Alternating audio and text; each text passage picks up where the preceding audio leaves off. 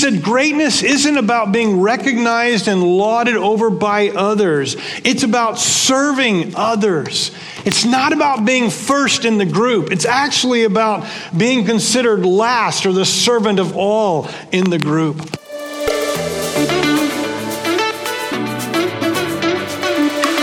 Hi, my name is Michael Tuck, and I'm the Associate Pastor here at Bacon's Castle Baptist Church. We are a local church in Surrey, Virginia, dedicated to making disciples of Jesus Christ. This is the weekly podcast that we put out for our local church family and the church as a whole. We hope you enjoyed this week's podcast.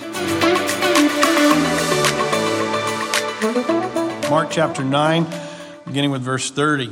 A college senior took his girlfriend to a football game, and the young couple was seated in the crowded stadium, and they were watching the action, and a substitute running back came out onto the field to take his position, and the boy leaned over to his girlfriend, and he said, "Take a look at this man. I expect him to be our best man next year." The girlfriend snuggled closer and said to the surprised young man, "That's the strangest proposal I've ever heard, but I accept." Misconceptions happen. You keep thinking about that if you didn't get it, all right? Misconceptions happen, and the disciples are not immune to misconceptions. And so this morning, I think Jesus wants to address, in the text that we're going to put before ourselves, that he wants to address three misconceptions that I believe the disciples have. And maybe these misconceptions are still around at some level for us today. And so we're going to seek to see what the Lord says to them about what I believe they are wrongly understanding. And I'm going to call this first one a messianic misconception. Or as I asked you to do a couple of weeks ago, I'm going to call this a misconception about the chosen one. The prevailing thought of Jesus' day was that the chosen one, that would be the Messiah or the Christ, depending what language you're speaking, would rally an army. They would cast off the yoke of slavery to Rome, and by war and power, the Messiah, the chosen one, would destroy his enemies. But that was a misconception. It wasn't correct. This is not the first time, nor will it be the last time that Jesus seeks to correct his disciples' misunderstandings. Jesus did not come at that time to conquer Rome militarily. He did not come to rule over the world by force and power. Jesus did come to inaugurate his kingdom, to start it, if you would. And it would indeed conquer the world, but it would conquer the world not by human power and might, but it would conquer the world by his love and by the transforming power of his Holy Spirit. So we're going to pick up Mark chapter 9, verse 30.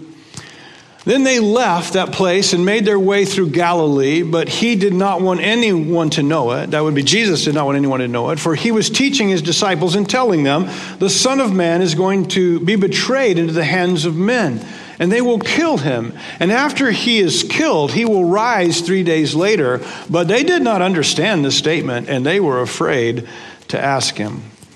And once more, Jesus says to his disciples, my kingdom will come through my death. My kingdom will come through my suffering. My kingdom will come through my laying down my life and then me picking it back up in the power of my resurrection. He would lay down his life in death. God would give him his life back in resurrection. And he's giving us the promise that he would do the same for us. Jesus, the first fruits. We're the second fruits or the final fruits or whatever fruit we might be at his return. At his return, we will be risen from the dead as he was. But the disciples, listen, could not process this because of their misconception. They could not understand this. What they believed was wrong, and it was keeping them from seeing the truth. So in Acts chapter 17, Paul went into the synagogue, it says. This is the synagogue of Thessalonica. And on 3 Sabbath days, and I'm reading from 17 verse 2, on 3 7 days, Acts 17, he reasoned with them from the scriptures, explaining and proving that it was necessary for the Messiah to suffer and rise from the dead. This Jesus I am proclaiming to you, Paul said, is the Messiah. Now the Jews who were so against this understanding of Messiah, they could not fathom an idea that Messiah would die and suffer. It went counter against everything they had been taught and everything they had learned. And so instead of being willing to even consider what Paul was saying about Messiah, the scripture says that they sought to kill Paul and they ran him out of town. The book of Acts continues on. And 15 miles down the road, he goes to Berea. And there he shares the same message. It doesn't tell us exactly what he preaches, but I'm assuming, and again, maybe this is wrong for me to assume this, but I'm assuming that he's preaching the very same message to the Bereans, right?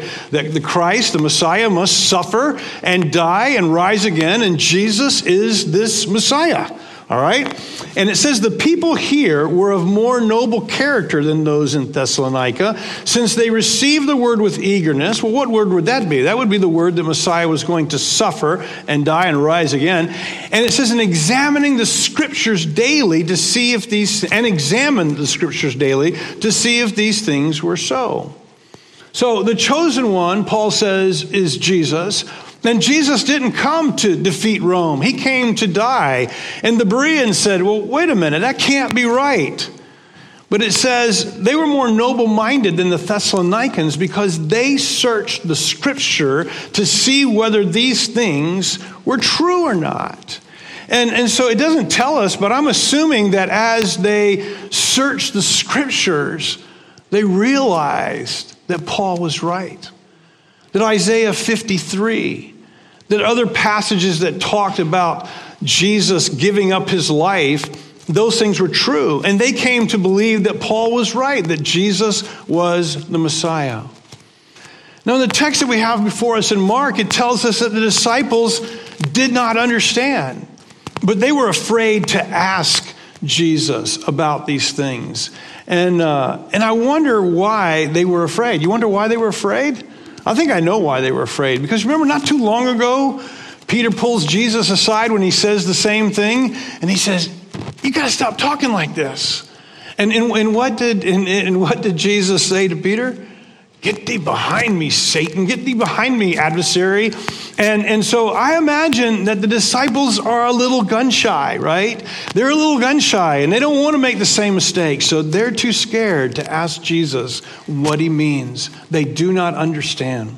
So I have two applications from this. I added this application right here. I think it's actually the truer application of the text, or the direct application from the text. And it's this.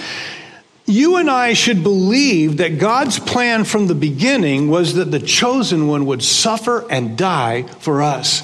That was God's plan from the very get-go, that Jesus would come and he would actually die for you, and he would actually suffer for me, and he would actually rise again for all of us. This is the good news. This is the good news of the kingdom, that Jesus would make a way for all of us to be a part of his kingdom by actually dying for us. And his righteousness, his completion of the law perfectly, added to his death and his resurrection, would suffice to purchase for every one of us the forgiveness of all the wrongs that we've done. Let's be honest, everyone. Everyone in this room is broken. We are broken people. You know, it's easy for us to find the more broken among us, maybe, or for us to look at the more broken and say, well, he's more broken or she's more broken than me, so I'm okay. But I'm telling you what, about everybody in this room, we're all broken. We all need Jesus. And Jesus broke himself for us so that all of us could experience a transformation of life and renewal of life. And then in the end, resurrection from the dead, which gives us eternal life.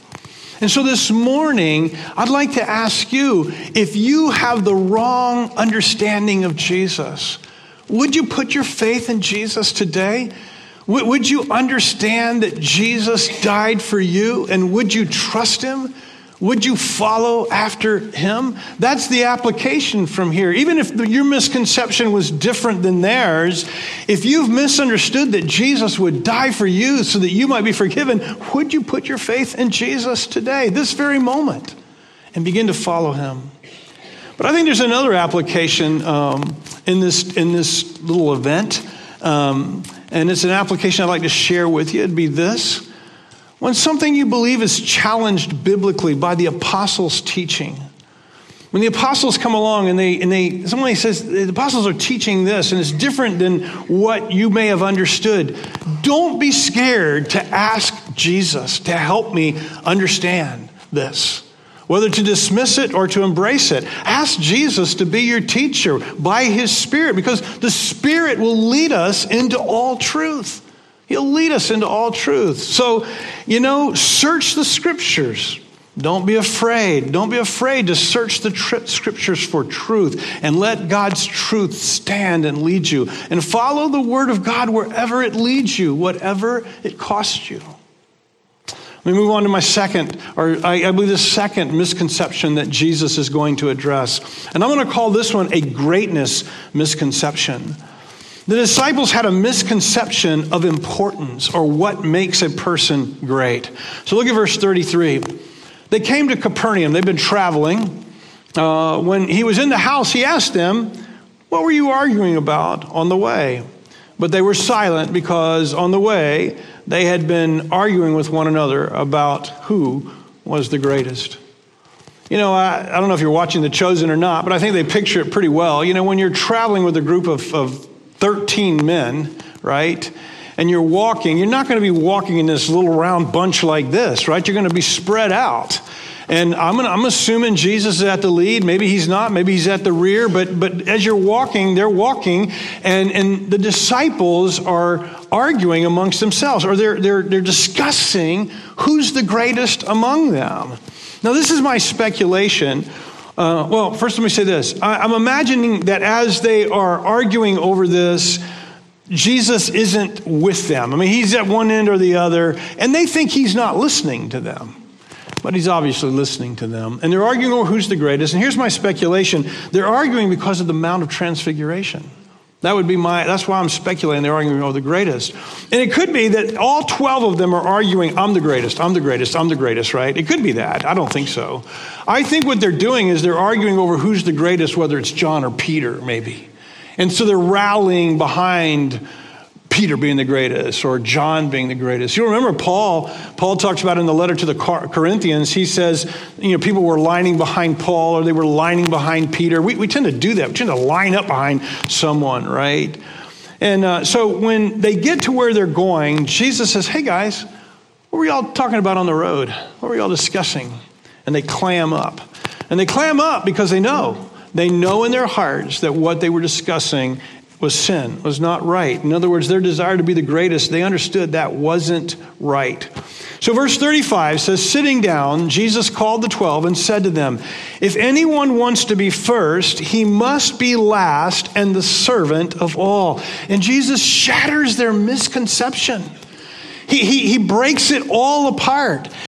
Group. It's actually about being considered last or the servant of all in the group.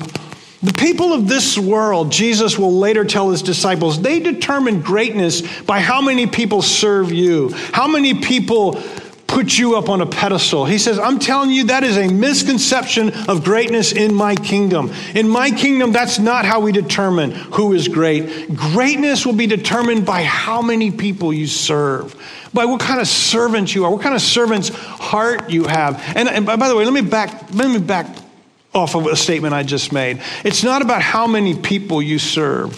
It's about the heart you have to serve. Because you might be in a spot where you can serve lots of people. You might be in a spot that you can only serve your children. But it's about having a heart to serve. That's what Jesus says makes you great. So here's Jesus comparing the great religious people of his day to his disciples. This is Matthew 23. Just listen. Everything they do, Jesus said, is just to show off in front of others. They even make a big show of wearing scripture verses on their forearms and on their foreheads and arms, and they wear big tassels for everyone to see. They love the best seats at the banquet and the front seats in the meeting places. And when they are in the market, they like to have people greet them as their teachers. But none of you should be called a teacher. You have only one teacher, and all of you are like brothers and sisters. Don't call anyone on earth your father. All of you have the same Father in heaven. None of you should be called leader. The chosen one is your only leader. Jesus is our only leader. Whoever is the greatest should be the servant of the others. If you put yourself above others, you will be put down. If you humble yourself, you will be honored. The fact that the disciples wanted to be considered great, and they wanted to be considered great as in like the first amongst the equals, shows that they had a deep misconception of what greatness in Jesus' kingdom looked like. So verse 36, Jesus took a child and had him stand among them. And taking him in his arms, he said to them, whoever welcomes one little child such as this in my name welcomes me. And whoever welcomes me does not welcome me, but him who sent me. Now, Jesus did this on more than one occasion. And I mean, I got a mind's eye picture. I don't know that it was like this, but I got a mind's eye picture of Jesus sitting and that child in his lap and him wrapping his arms around that child as he talks to his disciples. I mean, that's the picture I've got. Now, whether it's exactly how it was, I don't know. But it says taking him in his arms. I don't think he's cradling him like a baby. I think he's pulling him in like you would a little child. And then Jesus says to them, he says to his disciples, greatness is when you're willing to welcome a little child like this. Now, we need to put ourselves back in Palestinian times of Jesus' day. And children had so few rights in those days. They were often sold as slaves. They were sold by their parents as forced laborers. There was no glory in welcoming a child. Caring for children offered no grandeur, no prestige, no promise of power. However, Jesus says greatness is measured by the one who will give himself for children. That ought to speak to us, all of you that serve teaching our children. I mean, you ought to listen because he's talking about you here and your servant's heart for children. There's no grandeur in that. There's no power. There's no position that you have with adults when you have maybe a teaching position or you're welcoming adults.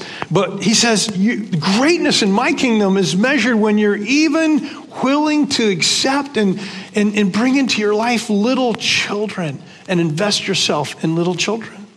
So I think the application for us on this misconception is really, really simple. Greatness in the kingdom of Jesus comes about by humility and servanthood, which is the antithesis to greatness in the world. Greatness in the world says, hey, when people laud you, when people recognize you, when people put you up front, man, that's greatness, man. When you got power over people, that's greatness. Jesus says, no. Greatness in my kingdom is loving the Lord enough to care for children. It's painting the walls. It's raking the leaves. It's sharing Jesus with your neighbor. It's out visiting the needy in his name when no one sees you. Wendy and I were in the new members class this morning, and Wendy pointed something out to me that I knew, but it was really neat to hear her point it out. She said, in all the other churches that I've been a part of, people are they're asking for money so that we can pay people to do all the service things in the church. And she said, this is different. I've never been to a church. I think she said, I've never been to a church where the people are doing the service like this.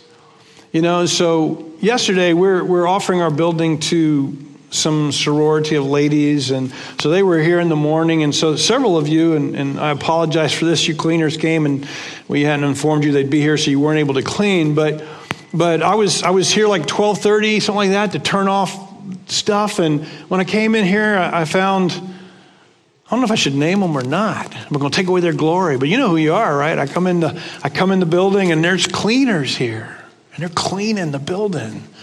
And then I get a notification on my phone that somebody's breaking in, and I look, and it's a little old man sneaking in the building at 8 o'clock last night, and he's sneaking in to clean. He's sneaking in to clean. And then I show up at 6 o'clock this morning, and every light's on in the building, and I go, there they go again. They don't turn the lights off. And there's a car out in front that I don't really recognize, and 6 o'clock in the morning this morning, there's a little cleaner in here cleaning because they couldn't clean yesterday. And you know who you are. Here's my point. The great ones in the kingdom we serve.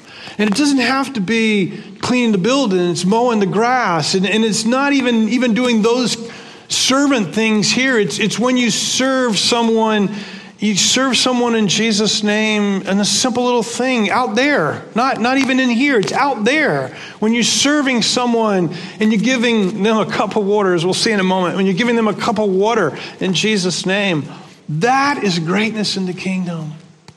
So, man, let me ask you, are you a great one in Jesus' kingdom? You know, this isn't in my notes, but I came to this conclusion this morning when I was kind of getting ready. I want to challenge you to be great in the kingdom. Jesus isn't saying, don't be great in my kingdom. I don't want any great people in my kingdom. That is not what he's saying. He's saying, be great in the kingdom. Just don't be great in the kingdom the way the world judges greatness, which is you're at the top of the pinnacle and everybody's serving you. He says, everybody be great in the kingdom by being the servant of all of us. No, don't look out for your own interest, but look out for the interest of others. Prefer others as more important than yourselves. Let's go to the third misconception, and it springs from an attempt by the disciples to keep someone else from serving the kingdom in Jesus' name. And I'm calling this one the who's in misconception. Verse 38. John said to him, teacher. I don't know if he's changing the subject or if these are just lumped together by Mark. But John said to him, teacher, we saw someone driving out demons in your name, and we tried to stop him because he wasn't following us. And John is not speaking for himself. He's speaking for all the disciples there. And the reason I know that, he's speaking for all the disciples is because he says, we saw him. We tried to stop him, right? It's a group of them, if not all of them. And their reasoning for stopping him is because he's not a part of our group. Now, here's some things that I want you to note about this man, about this mysterious guy. And these are about all things, the only things that I can think we can note about him. He was successful at casting out demons. That's what it says. He was successful at it. He was driving out demons in Jesus' name. Here's the second thing I know about him. He was a follower of Jesus. You say, well, how do you know that? It doesn't say that. I know that because in Acts chapter 19, some Jews try to cast out demons in Jesus' name and in Paul's name, right? 7 sons of Sceva were who they were, and they were Jewish, and they were using Paul in Jesus' name, and it says that the evil spirit answered them and said, Jesus I know, and I know about Paul, but who are you? And then the man who had the evil spirit jumped all over and empowered them, and they gave them a beating, and they ran out of the house naked and bleeding. So you see what? If you don't know Jesus, you can't cast out demons. You can't just use his name like a genie's name or a magical charm, right? So this guy obviously knew Jesus, and here's the third thing we know about him. He was not part of their larger group.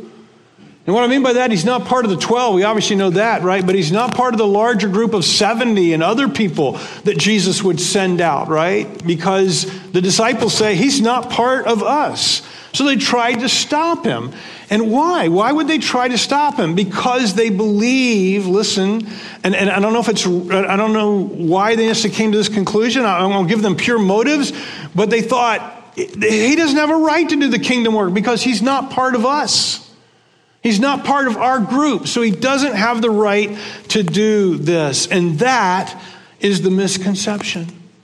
And in verse 39, Jesus says, don't stop him, because there is no one who will perform a miracle in my name who can soon afterwards speak evil of me. For whoever is not against us is for us. Jesus corrects them. He says, don't stop him because he's for us. And I might add that Jesus is trying to say he's not part of our group, but he's with us. Now, when I was young, the church was much more compartmentalized than it is today. There was an us and a them, right? But the us and the them, you know what the them was? It was all the other Christians of a different stripe. All the other Christians that met in a different place or, had a different distinctive. Denominational distinctives were really, really important back when I was young. You may have heard this story about the guy who goes to heaven and the attendant at the gate there says, hey, what denomination were you? And he says, well, I was a Methodist. And he said, well, go to room 24, but when you go by room 8, be really, really quiet. The next guy shows up. He says, what denomination are you? He says, I'm Lutheran. He says, hey, well, you're in room 18, but when you go by room 8, please be really, really quiet. The third guy shows up. He says, how about you? What denomination are you? The guy says, Presbyterian. He said, well, you guys are in room 11, but when you go by room 8, please be really, really quiet. And the guy says, hey, man, I get this thing about every denomination having a room. He said, but why do we got to be quiet when we go by room 8? He said, because that's where the Baptists are, and they think they're up here all by themselves.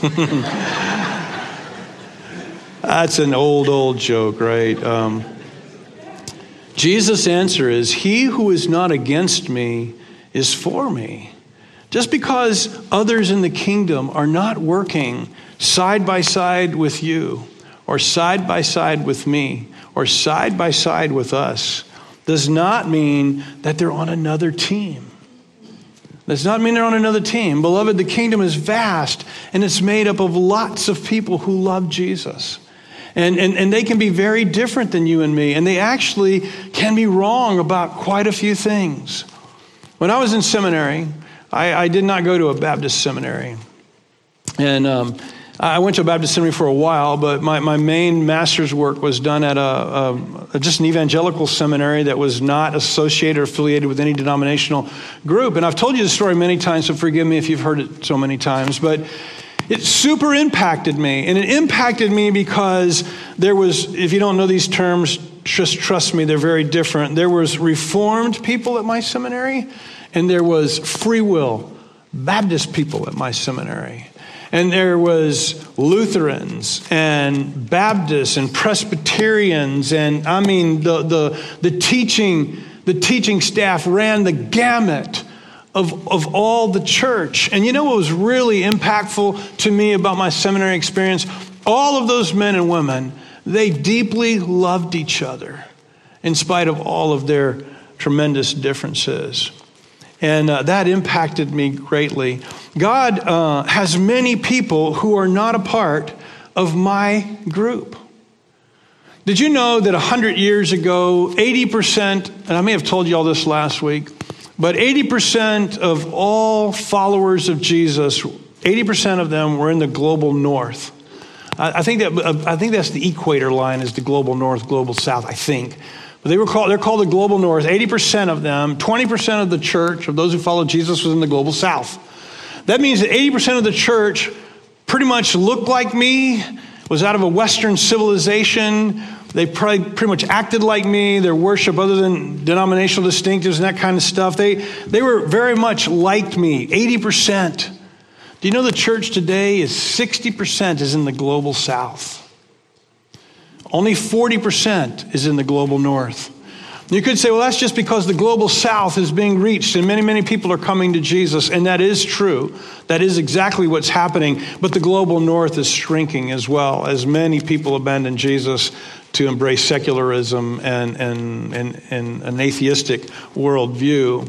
By 2050, 75% of the church will live in the global south. So almost 150 years later, we will almost have reversed, where 80% was in the north, 20 in the south. It's going to be 75 and 25, they say, by 2050, unless the Lord changes something. And here's my point in telling you all that. You may not realize it, but our brothers and sisters in the South, they look different than you and me.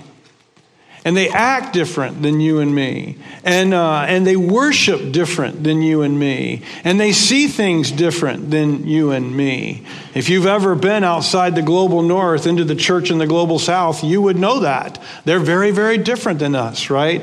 And here's my point. I'm not saying we're right and they're wrong, or they're right and we're wrong. I'm just simply saying God's Spirit leads us, and we trust that He's at work in His greater body of Christ, greater body of the church. And Jesus reminds them, and I think He's reminding us today, that anyone who sees a miracle, who has a part in a miracle that happens in Jesus' name, will not soon turn against Jesus. The man or woman who sees the transforming power of Jesus in their life or in somebody else's life, they are not going to really turn away from Jesus very, very quickly, because they've seen Jesus at work. So Jesus goes on in verse 41, and whoever gives you a cup of water to drink in my name, because you belong to the chosen one, truly I tell you, he will never lose his reward. Jesus goes on to say that any believer anywhere who does anything for the cause of Christ, even as simple as giving just a cup of water to someone who's thirsty in Jesus' name, will receive approval from the Father. God notices the cups of water that you give out in Jesus' name. God notices the little things that you do. Last week, we were talking, and Larry was telling me about, and I'm going to use his name. I don't think he's here, so I can talk about him. Anyway, Larry told me about being in Smithfield and seeing this guy on a bicycle, and he's got a little trailer behind it, and it's heavy, and he's pushing it through Smithfield. And he goes on home. And he gets home, and then his wife comes in a little bit later, and she goes, "Hey, did you see that guy on Route 10? And Larry said, "What are you talking about?" She says, "There's a guy pushing a bicycle with a trailer on Route 10. She said, he's going to get killed." Larry immediately recognizes that the guy that was in Smithfield. He goes and gets his truck and his trailer, and he goes and picks the guy up and takes him to the ferry, because that's where the guy wants to go, right? Here's my point. And my point's not to, swell Larry's head, but to say this is, it's the little things that we do in Jesus' name. It's the little things that we do. And this is going to fit on my last point, wouldn't it, about serving, right? It's the little things that we do in Jesus' name that he notices those things. So we're always looking for the big thing, the big heroic thing. Jesus notices the little things we're doing, like watching the nursery mom to mom, cleaning bathrooms. He notices all those things. And the disciples are trying to stop these guys for all the wrong reasons. Man, I'm realizing that my notes aren't really flowing. So I'm realizing that, and I like them to flow. This would all been better on the other points. I don't know what happened to me, right? But my point here is I think I've gotten lost, because Jesus goes on to say, hey, listen, anybody who's working in the kingdom, who does any little thing for Jesus, God notices it, and we should notice it as well. Disciples, I don't know why they were trying to stop this guy. Maybe for some of the following reasons. I thought about this. Maybe they wanted to stop him because they wanted it to be about them. I'm not giving them the benefit of the doubt and say that these aren't the reasons, but these are the reasons a lot of times we don't want someone else, because we're insecure, we're prideful. Too many times we want to control. I don't know if any of those were their reasons, but Jesus says, don't stop them. Don't stop them. They're with me. So the application here for us, I think, is simple. The kingdom of God is much bigger than our group, just our church. So let's stand with brothers and sisters who are part of different groups, but are still part of God's kingdom working together. Hear the truth, beloved, and you better understand this. The darker our culture gets, the more we're going to need each other as believers, and the more those divisive lines that we've drawn there. And again, I want to qualify everything I'm saying so people don't run with it to the end. But I'm trying to tell you, listen, the darker our culture gets, the more important your brothers and sisters will be, whatever stripe they are. In 2008, the persecution broke out in India against the Christians by the radical Hindus. It's still going on. But it broke out in one section of India that was really, really predominant. And here's what happened because of that. It said many people came to Christ because of that persecution. But what it did for the church was it revived their faith. It grew their faith. And Bishop D.K. Sahu told Christianity Today, he said, the Orissa violence, although it has been devastating, has been an awakening to the church bodies and has evoked the need for greater unity and fellowship. The greater darkness around us, the less division is going to divide us and separate us. So let's love our brothers and sisters in Jesus now outside of our groups. Let's recognize the body of Christ to be bigger than just us. All right, I'm done. Quick refresher as I bring this to an end. Believe on the Lord Jesus, that his suffering was for you.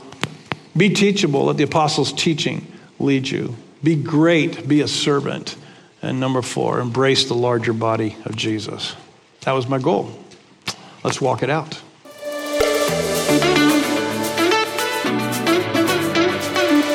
Thank you so much for listening this week. If you have any questions, you can email them to PastorJimmy@baconscastle.com. Also, check us out on YouTube and Facebook to get to know us and see what God is doing here in Surrey. Be blessed.